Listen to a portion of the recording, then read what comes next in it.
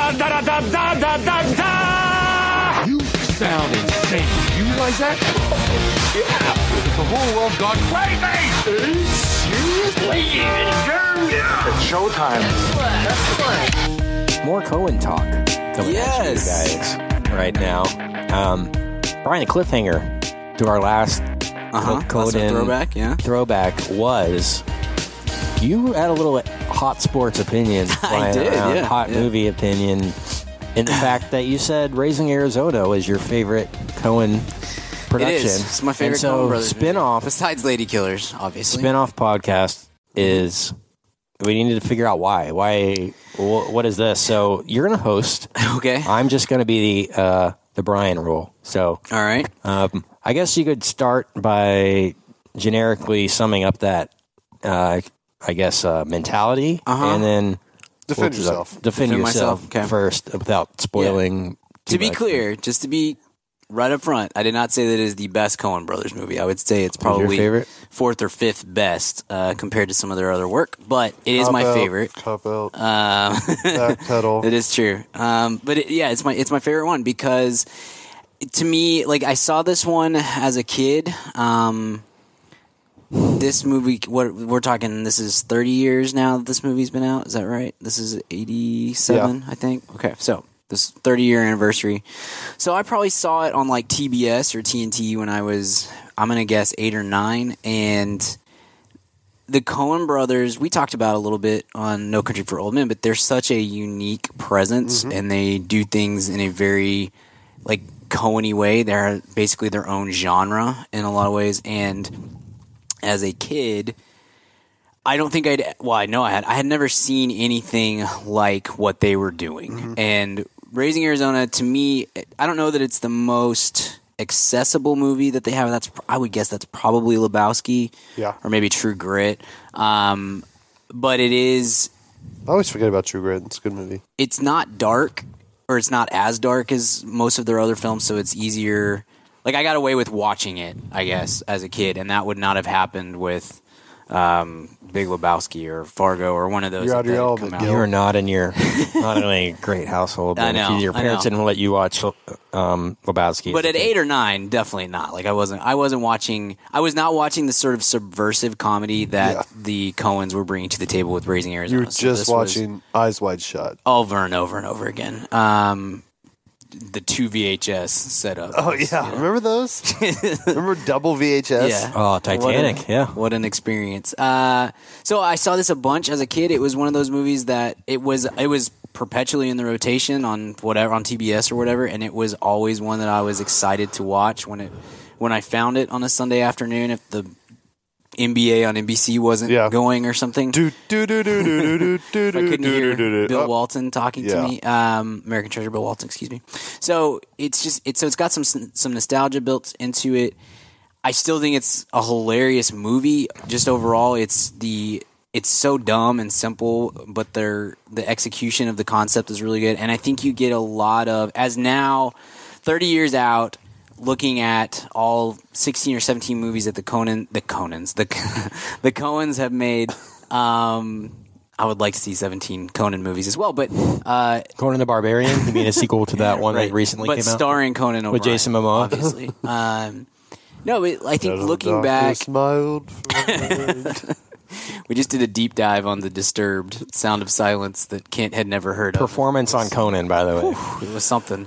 I guess wish you guys could have seen his face. He was very unhappy. No idea it existed, and then I found out it had 180 million plays, and I was like, it has that many plays just because it's so bad for so many people, but so great for so many other people. Yeah. It's hitting both sides of the aisle, of those. Yeah. That's what Disturbed does. It brings us all together. That's right. It's a bipartisan.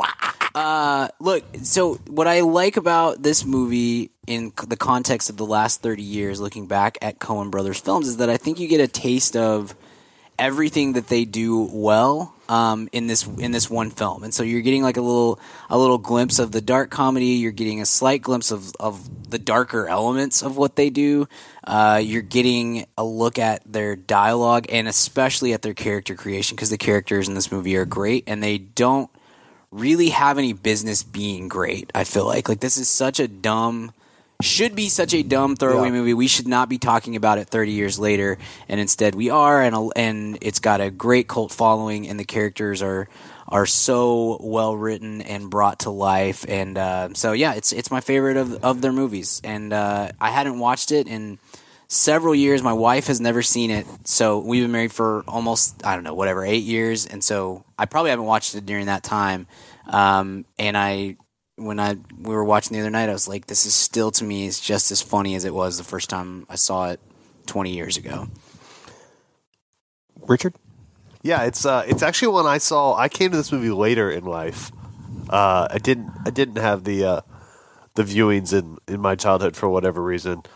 So I saw this after. I saw Fargo, Big Lebowski, and trying to think what other Coen Brothers movies I've seen. So I have interesting context to this because I didn't really, I knew what I was looking for when I saw this the first time. Okay. So your perspective is probably more truthful than mine because mine is kind of clouded by other brilliant things that they've done, and you see those notes in it, but I love Holly Hunter. Nick Cage, when he's like not a crazy person, is both times, yeah. Both times he's not been crazy has been. He's a great. What's a great Nick Cage movie is Matchstick Men. Yes, yeah, I have that one. Underrated Nick Cage. Makes me want to vacuum my house every time I watch it, but yeah, it's underrated. But he is capable very high, and then but yeah, this movie is, I think, still laugh out loud funny. Mm-hmm. Really, really, really funny. Yeah, it's to your point earlier, Brian. I don't know. It's hard to tell if we're talking about it 30 years later because of what the Coens became and because of what Nick Cage became.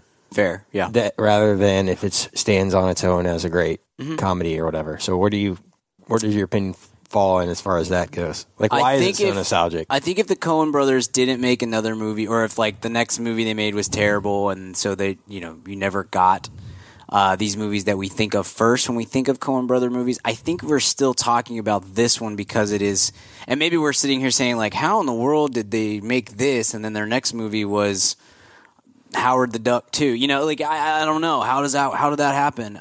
But I think we would be because there's a sequel. No, I'm just saying because it's so well written, and this is like an example of just a stupid fun movie. And again, they elevate it because of the dialogue and because of the way that, Nick Cage and John Goodman and Holly Hunter and all of them are so bought into what they're doing. Yeah. And then the Coens are taking Coen sensibilities, what we know of now as Coen sensibilities, and putting them in these kind of weird and hilariously off-kilter bits and settings and scenes and stuff like that. So to your point, Kent, I don't know.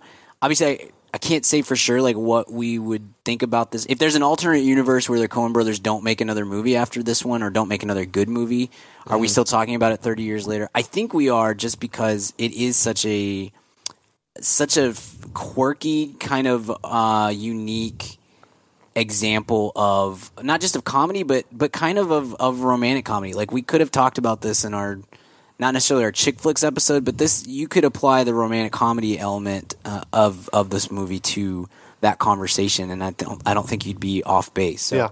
It's a cool movie that kind of touches on multiple genres that result in it just being the Coen genre that we referenced in No Country for Old Men. What did Lindsay think of it? She liked it. I don't think she liked it near as much as I do. Something I discovered a few years ago is that I'm not going to generalize and say women, so I'll just say my wife does not understand car chase humor. Like, we watched Blues Brothers together. Blues Brothers is one of my favorite comedies of all time. I know, Richard, you're not super high on that one, but Blues Brothers. I love the Blues Brothers, and the scene with the outrageous car chase scene in that is, to me, is one of the funniest things that I've ever seen. I love that scene every time I watch it. She was just kind of staring at me blankly like, what is happening? Yeah, I kind of feel that way too about the Blues Brothers. But the same thing here. The best scene in this movie to me is the when he goes to rob the convenience store and the absurd diapers and all chase. that. Yeah, the diapers, the absurd chase that takes place through that. And I was just dying. And Lindsay has a very very great sense of humor, same as me. But this is like one spot, this kind of weird off kilter humor where I felt like she was like, I don't really understand why this is funny. So I think she generally liked it, but wasn't. If she never sees it again, she'll be just fine. And that's how it You'll goes find a new sometimes. wife. And Yeah, exactly. Yeah, Look, third time's the charm. So yeah, everyone's happy. Grief. I think what makes this kind of compelling is, or one of the things, is that it takes something so serious and has such a lighthearted take on that. Like, kidnapping a kid is, like, you could have this or Elizabeth Smart. Like, there's two. You know what I mean? There are two kind of parallels, like the most horrific thing you could ever imagine happening to your family, or Raising Arizona. Where my mind immediately went to Amy Smart, and I was like, Amy Smart's not that bad. I don't know what's the so, Elizabeth Smart is the girl was taken out of her house, and they found her like 10 years later with drifters or whatever it was. In kind of Coen Brothers fashion, it takes something like they do in Fargo, and taking a horrible double murder or whatever it is, and making it a comedy. Right. Like that's typically that wouldn't happen. Yeah. But they do it so gracefully. And this scene especially, the one that's on the screen here as we're recording, where Nicolas Cage is kind of like, this is maybe the best physical bit, is where he's trying to steal the kid. Yeah. And he's trying to wrangle the 5 kids at once. And it's a really, really good kind of slapstick physical humor kind of a bit. Chaplin-esque. Yes. Yeah. 100%. He's trying to wrangle them all, and they're all pooing all over each other or whatever it is, and they're crying, and he's trying to calm them down without anyone noticing, and he's getting them all mixed up with each other, so he didn't know which one he takes and all that. I think that's again, taking a lighthearted tone on, this guy's going to kidnap these kids, but it's like you're laughing at it. So that's kind of I guess they kind of flip it on its head. They make it their own. And the way it's shot, too. The way it's shot, that scene when they kind of put the cameras on the ground and it's from the baby's perspective, and the way, I really, really like. What about me? What's your introduction to the movie, and what? I don't think I saw this. How does it work for you? I think Fargo was the first one that I kind of. I mean, maybe not the first one I saw, but the first one I kind of appreciated. Yeah. And I probably saw this. I don't know. I definitely saw Fargo and Lebowski before this. Yeah. I think Fargo Blood is most Simple and people's Barton introduction to the Coen Brothers, at least from our generation and whatnot. I think so. I don't really think of this one when I think of the Coens for some reason. It's this one always kind of gets left off, but I always remember it. And like, if you said it was your favorite, I'd be like, oh yeah, of course. But it's never one that I think of immediately when I think of their work. I don't know why that is. Maybe it's just because it's so much more of a comedy than the other ones. Yeah, it's just a straight comedy. It's kind of dumb and out there, and because I think a lot of people, I think we tend to, for so many people in our generation, Fargo is the movie that they remember about the Coen Brothers first, or that maybe was straight up the introduction to them. And then you go back and you're like, and you add, and Lebowski came right after that. And then you might go back and see Barton Fink and Miller's Crossing, but for a lot of people, I just don't think you naturally go back all the way to Raising Arizona. And it does, as much as it, like I said at the beginning, there's a lot of Coen-y elements to it. It doesn't have quite the same feel that a Coen Brothers movie does. You know what the best comparison for it is, as far as their other movies? And another one that I never think of, Oh Brother, Where Art Thou? Yeah. And then one that I never associate with it, or of course I know they did it, but it's never one that I think of. Mm-hmm. I always think of maybe their darker stuff, maybe their darker comedies, than I think of their more lighthearted stuff that they've Burn After Reading's a little bit darker, but still more comedic. But maybe that's why I don't have that much more of appreciation for it than you. It's just that I never associate it with them and their filmography. For me, it's kind of like, what's a good comparison? It's like Steven Spielberg, 1941 or something like that. It's like, he did that, but it's never one that I think of, and it's never. He's not really known for it, but I think Terminal. This kind of turned people onto them more. Definitely, was it more about them? I think this is their best script. It's a great script. And I think it's super. The language is super complex, and if you look at it, I mean, like every little detail of the language is written on the page. It's not like ad-libbed or they're taking, an accent. Just like Jeff Bridges talks about the dude, and he always gives credit to them because he's like every dude and and all the little mannerisms of the dude, and like that's just your opinion. Like every is like in the script, like and I think it's just beautifully, masterfully written in that term, and just kind of the hick nature of it, and it's so natural. Yeah, that part too. One of the things that I've seen this movie, I don't know, 50 times, and one of the things that I really have grown to appreciate about it, and especially given the time period, I mean, Nick Cage and Holly, they're super white trash, but the movie never condescends to them. Like it's never making fun of their lack of education or their circumstance or their lack of money or anything like that. It's very kind towards all the people in this movie, except for maybe the guy on the bike. It does a really good job of just kind of showing them to be, again, in such a dumb, kind of stupid, ridiculous comedy. It's very, I think, respectful towards the background and the environment that these people come from. I think so too. The plot is funny too. The ex-con aspect of it, the fact that he's kind of a fugitive the whole time, Yeah, and his buddies break out, or he's a fugitive once he steals the baby or whatever. Right. But his buddies break out, and he has to kind of protect John Goodman and his buddy, and while also trying to be a husband to his wife and all that. And then like things go awry pretty fast in here. It really is kind of like it feels so 80s. Yeah. It feels so like 3 Men and a Baby mixed with Back to the Future, mixed with like a John Hughes movie or something. Like it's very Definitely. It's very of that time, especially with the haircuts. Oh yeah, the haircuts. Some great 80s haircuts in here. Hey, what's up, Ma'am Fam? Kent here. And yes, if you're hearing from me, you know it's time to talk about Blue Apron. If you haven't tried out Blue Apron by now, what the heck are you even doing? Blue Apron is the #1 fresh ingredient and recipe delivery service in the country. They deliver fresh meals straight to your door. All the food is fresh, it's sourced from local farms, and there's no wasted ingredients. I've been a Blue Apron subscriber for a long time now, and they have still, to this day, never let me down. There's tons of variety. Some featured upcoming meals include summer vegetable and egg paninis, soy glazed pork and rice cakes, skillet vegetable chili with cheddar drop biscuits, holy crap, and garlic butter shrimp and corn with green bean salad. So take it from me. Try out Blue Apron now. Go to blueapron.com/mad. That's blueapron.com/mad. Get 3 meals on us for free. Nothing goes better with a movie than dinner. So check out Blue Apron. blueapron.com/mad. Blue Apron, a better way to cook. Hey, Ma'am Fam, question for you. Do you own a small business, or are you a boss? Are you looking to hire awesome people, but you just can't find somebody to fill that role? Well, let me tell you about ZipRecruiter.com. With ZipRecruiter, you can post your job to 100+ job sites, all with one click. In fact, over 80% of jobs posted on ZipRecruiter get a qualified candidate in just 24 hours. Find out today why ZipRecruiter has been used by businesses of all sizes to find the most qualified job candidates with immediate results. That's why ZipRecruiter is different. Unlike other job sites, ZipRecruiter doesn't depend on candidates finding you. It finds them.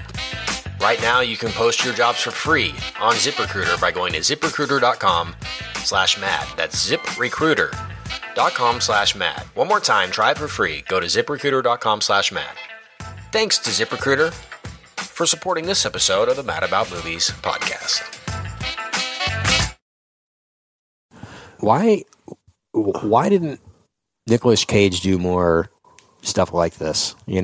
Well, he's a crazy person. yeah, that's easy. That's the real answer, probably. He's a nuts. He's kind of a weird guy. I read that he and the Coens, it wasn't like acrimonious between them, but that there was a definite. They didn't like each other. Yeah, I think it was more just that like they didn't like working with each other because like what you were saying earlier, like Coen brothers are very controlling, maybe, or at least they're very protective of their script and of their process and stuff, and they're not really open to collaboration or anything like that. And so I'd read that Nick Cage would kind of continually go to them with, hey, what if we did this? What about this idea? And they just said, okay, cool, and then never did any of it. And I think you can gather that Nick Cage has not in a bad way necessarily, but has a bit of an ego about his presence on screen. And so I don't think that went over super well with him. Yeah, I love the narration in this. Yes. That's sort of something you kind of overlook, but it really does make a big difference. And as far as its as the tone and everything, I already mentioned the nursery scene. Actually, them escaping out of prison, where John Goodman's like bursting out of the mud at the crane. He's like, "Ah!" It's so great. It's like the complete opposite of like a Shawshank Redemption, where it's like this beautiful moment where he like sees freedom and he's like coming out of the butthole of the ground, like, and then he pulls out his friend, and they're covered in mud, and then the next scene is them washing and putting pomade in their hair at the gas station to try to look like normal people or whatever, but their clothes are still covered in mud, like head to toe. That's pretty funny. Another underrated kind of the muse of the Coens ends up being Frances McDormand, and she shows up in here and is just freaking American treasuring all over the place. Yeah, she's awesome. So is John Goodman. The wife swap thing is funny too. It's a funny bit. The whole thing with the kids and they're just going to town on his car and then in their trailer and stuff is pretty funny because it's like it's like High is kind of seeing that this might be his future, but also he's not super concerned about it at the same time. And I always thought that was a funny juxtaposition. And you as you watch his hair get crazier and crazier throughout the movie too, it's a funny bit. And the way that what's that actor's name? The guy who played wife swap guy. I can't think of his name. Regardless, his bit is always Sam McMurray. Yeah. There you go, Sam McMurray. His presentation of his offer, the way he sort of leads up to that, has always been very funny to me. I'm talking about my wife. Yeah, like I got a lot in common with your wife. You got a lot in common with mine. Yeah, you're just like, and he's like, where are you going with this? And he says it, and then he punches him right in the face. That's great too. There's kind of a blackmail aspect to this. There's the bounty hunter stuff. Yeah.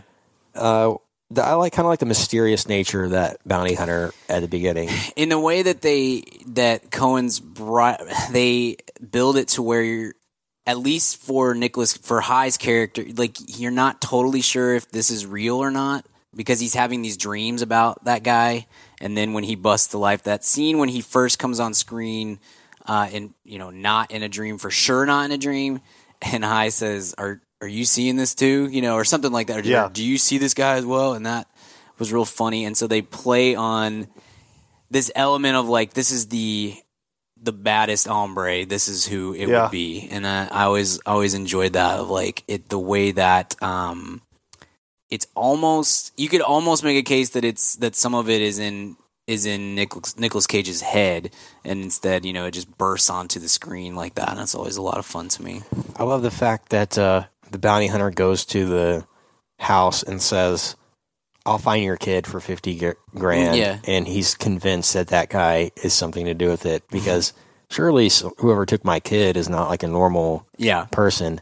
And so when High actually brings the kid back or whatever, when they feel guilty about it or everything happens and they just rescue the kid, and the dad walks in and says, oh, you brought him back. Like, surely you couldn't have taken him because you don't fit the kind of stereotype of somebody who would steal a kid. I think that's good. And it's smart that also when they kind of have the ransom out there, when they do bring him back, when High and his wife do, they sympathize with him, but he also says, like, most rewards are no questions asked. Like, it doesn't matter if I stole the kid.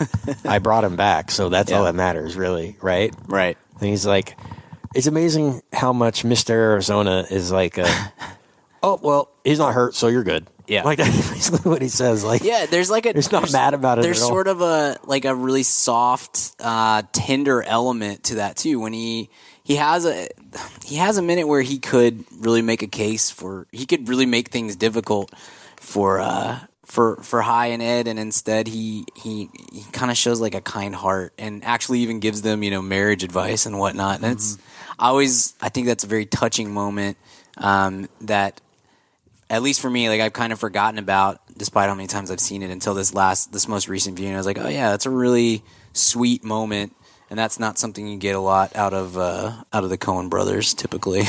It's funny that his name is Huff Hines. Yeah, and why did you change your name? Because nobody would buy furniture from right. Huff Hines. But it's funny because there's a big car dealership in Dallas called Huff Hines, and they're one of the biggest in town. Chevrolet. Yeah, that's just funny that he thought he had to change his name because he could never have a dealership with the name Huff Hines on it. That's funny to us locals here. I like the hand grenade reveal when they kill the bounty hunter. Yeah, that's good and effective and funny. And also, what was I going to say? Sorry, I lost my train of thought there. It's okay. When he took his son, like you were saying, he kind of understands where they're coming from. Yeah. Does that make sense? Yeah. When Mr. Arizona, when they do bring the kid back, Right. he understands why somebody would want a kid, and like, we have too much, we're super blessed, you know. Like, I guess that's kind of the reason that he doesn't ever, nothing ever comes of this. It's just kind of a one-off thing, and they go about their business. No cinematic universe for this, unfortunately. Yet. No, yeah. A cliche that I kind of found that I've kind of rolled my eyes at this time was where he's running away from the dog, and then the dog ends up being on the chain, like right. Yeah. I hate that. I How many do. movies do that stupid? Yeah. But they double it up with then having like 14 dogs chase him down the street, which is pretty funny. That just keeps adding to the element. When he busts through the house, and then the cop, and then the dogs, and then everything keeps following him, I always thought was really funny. It's weird too seeing John Goodman at this age in life, because in my mind, John Goodman has always been 65, and so having him, he's not skinny, but he looks a little more svelte is such an odd husky. Yeah, his face is younger. Yeah, he's got such his voice. Yeah, one of the all-time great presences. Yeah, totally. Great presence, and he fits so well in a Coen universe. That's why I always love when they use him in every film that he's been in, but he seems like a guy that should be in a Coen Brothers movie, and perpetually so. Funny moment when John Goodman and his little buddy leave the kid on the top of the car or whatever. Yeah. When they try to steal the kid. That's funny when they kind of turn on him and he has to chase his friends who now have the kid, and there's this. It's really kind of, I don't know, slapsticky, or it's just solid, kind of a romp at that, like, towards the middle of the movie. You know, it's less about smart comedy and more about just like goofy, a lot of sound effects and like things happening. You know, definitely, it's crazy to see where they evolved from. Yeah, you know, like their sense of humor is way more complex than it was back then, I guess. Yeah, I totally agree. It's smartly written, but it's still kind of like cheesy. Yes, yeah. The funniest line in the whole movie to me is when William Forsythe robs the convenience store, and tells the clerk, "I want you to lay down on the ground and count to 800 and back, or 850 or something like that."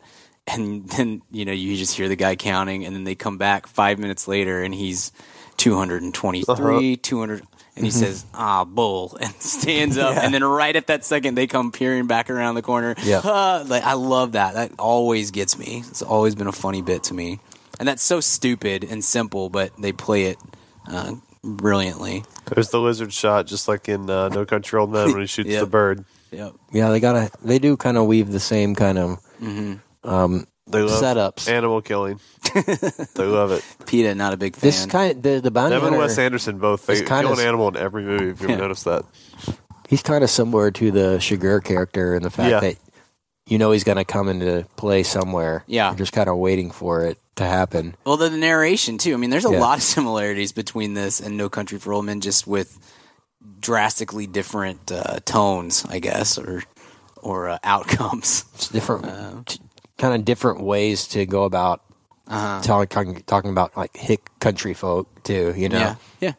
One's way more realistic than the other, obviously. Yeah, Raising Arizona. Yeah. But still kind of, like we said, it's a way for them to kind of make the same movie multiple times or have different takes on the same subject matter. So it's weird to say that this movie kind of has a happy ending, too, you know? Where, like, everybody just kind of goes on their way and, you know, the family's back together, hi and them, they give the kid a Christmas present or whatever every year, and it's all kind of wrapped up into a bow. It's kind of the opposite of No Country for Old Men in that regard. It's two different ways that these things can kind of be resolved. But, again, this is kind of a precursor to things to come for them. It's kind of that quirky, off-center nature of totally an original their film, movies. which is totally original and totally kind of set you up for different possibilities. They can go darker, they can go lighter if they want. They can make these kinds of comedies forever if they wanted to. You know, they could have just made this style of comedy and been pretty successful, I think, if they kind of continued that. Yeah, I agree. This is one that's grown on me over the years. Did you like this like immediately, Brian, or did it like I did. I don't really know what it is other than it's different. It's just different than everything that I was watching when I was a kid, and so I don't know. It is weird to me. When I went back and watched it this last week with my wife, it was like I really don't know why I attached to this so much, other than I like to tell jokes and say stupid stuff, and I could never. I think at this time in my life, especially, like I was having a hard time finding that any kind of comedic voice or figuring out what was funny and what wasn't. And this just hit me as such a funny, out there, ridiculous sort of thing, and yet it worked, and it works over and over and over again. The way that they piece it together to where I don't know. It's a weird thing to me. I owned a VHS copy of this at one point, like beyond just watching it on TBS all the time, and it's in a high school and maybe even early college. It was the one that I would kind of hey, have you seen Raising Arizona? And then show it to people, and the ladies 9 times out of 10 they were like, I don't get this. I'm like, okay, cool, I understand. It is kind of a I'll cult just be in classic. here alone. Yeah, see you later. I'll be watching it if you guys need me. I'll be making spreadsheets about the NBA and watching Raising Arizona. 1987, Three Men and a Baby did come out the same year, so that's kind of weird. I didn't know Disney distributed Three Men and a Baby, as well as Good Morning Vietnam. Wow, I didn't know that. It's a different time for the Beverly mouse. Hills Cop 2, Good Morning Vietnam, Moonstruck, Lethal Weapon. Those are other kind of comedies in the same year, so it's definitely kind of the most quirky of them. Okay, so grade for this. I'll start us off here. I'll go A- for Raising Arizona. I'll go an A. There's nothing really I can complain about. Yeah, I would probably. I mean, it's hard to kind of pinpoint a reason not to give it an A, or an A-, or it sets out it accomplishes every goal it sets out to do. Yeah, no, I'd give it an A. And if it's not, if the brand of comedy doesn't hit you, then it's it's not going to work for you at all, because it's not. They're unrelenting in their. No, they're going to stick to their plan. This is what we do, and this is our strengths, and we're going to keep just plugging away at it. And if you don't like it, then you can find another movie. But it's really fun. And again, I think to me, beyond the nostalgia of it, the best part of it to me is that you're just getting kind of a crash course in Cohenism for the next 30 years. And I always think that's really interesting. Okay. Where can we find you on the intraweb, Brian? You can find me on the Twitter at bguild12. You can find my writing at madaboutmoviespodcast.com. Richard, where can we find you? You can find me on Twitter, Instagram, or Snapchat at Richard Barton. Kent, where can I find you? On the Twitter, Kent Garrison, KentGarrison.com. Find me on iTunes, at the Mad About Movies podcast. Hit subscribe. Thank everyone for being here, listening. And until next time, we'll talk more Coens eventually, I'm sure. Yep. See you at the cinema. Bye. Hey, baby, I hear the blues are calling. Tossed salads and scrambled eggs. And maybe I seem a bit confused. Yeah, maybe, but I got you pegged.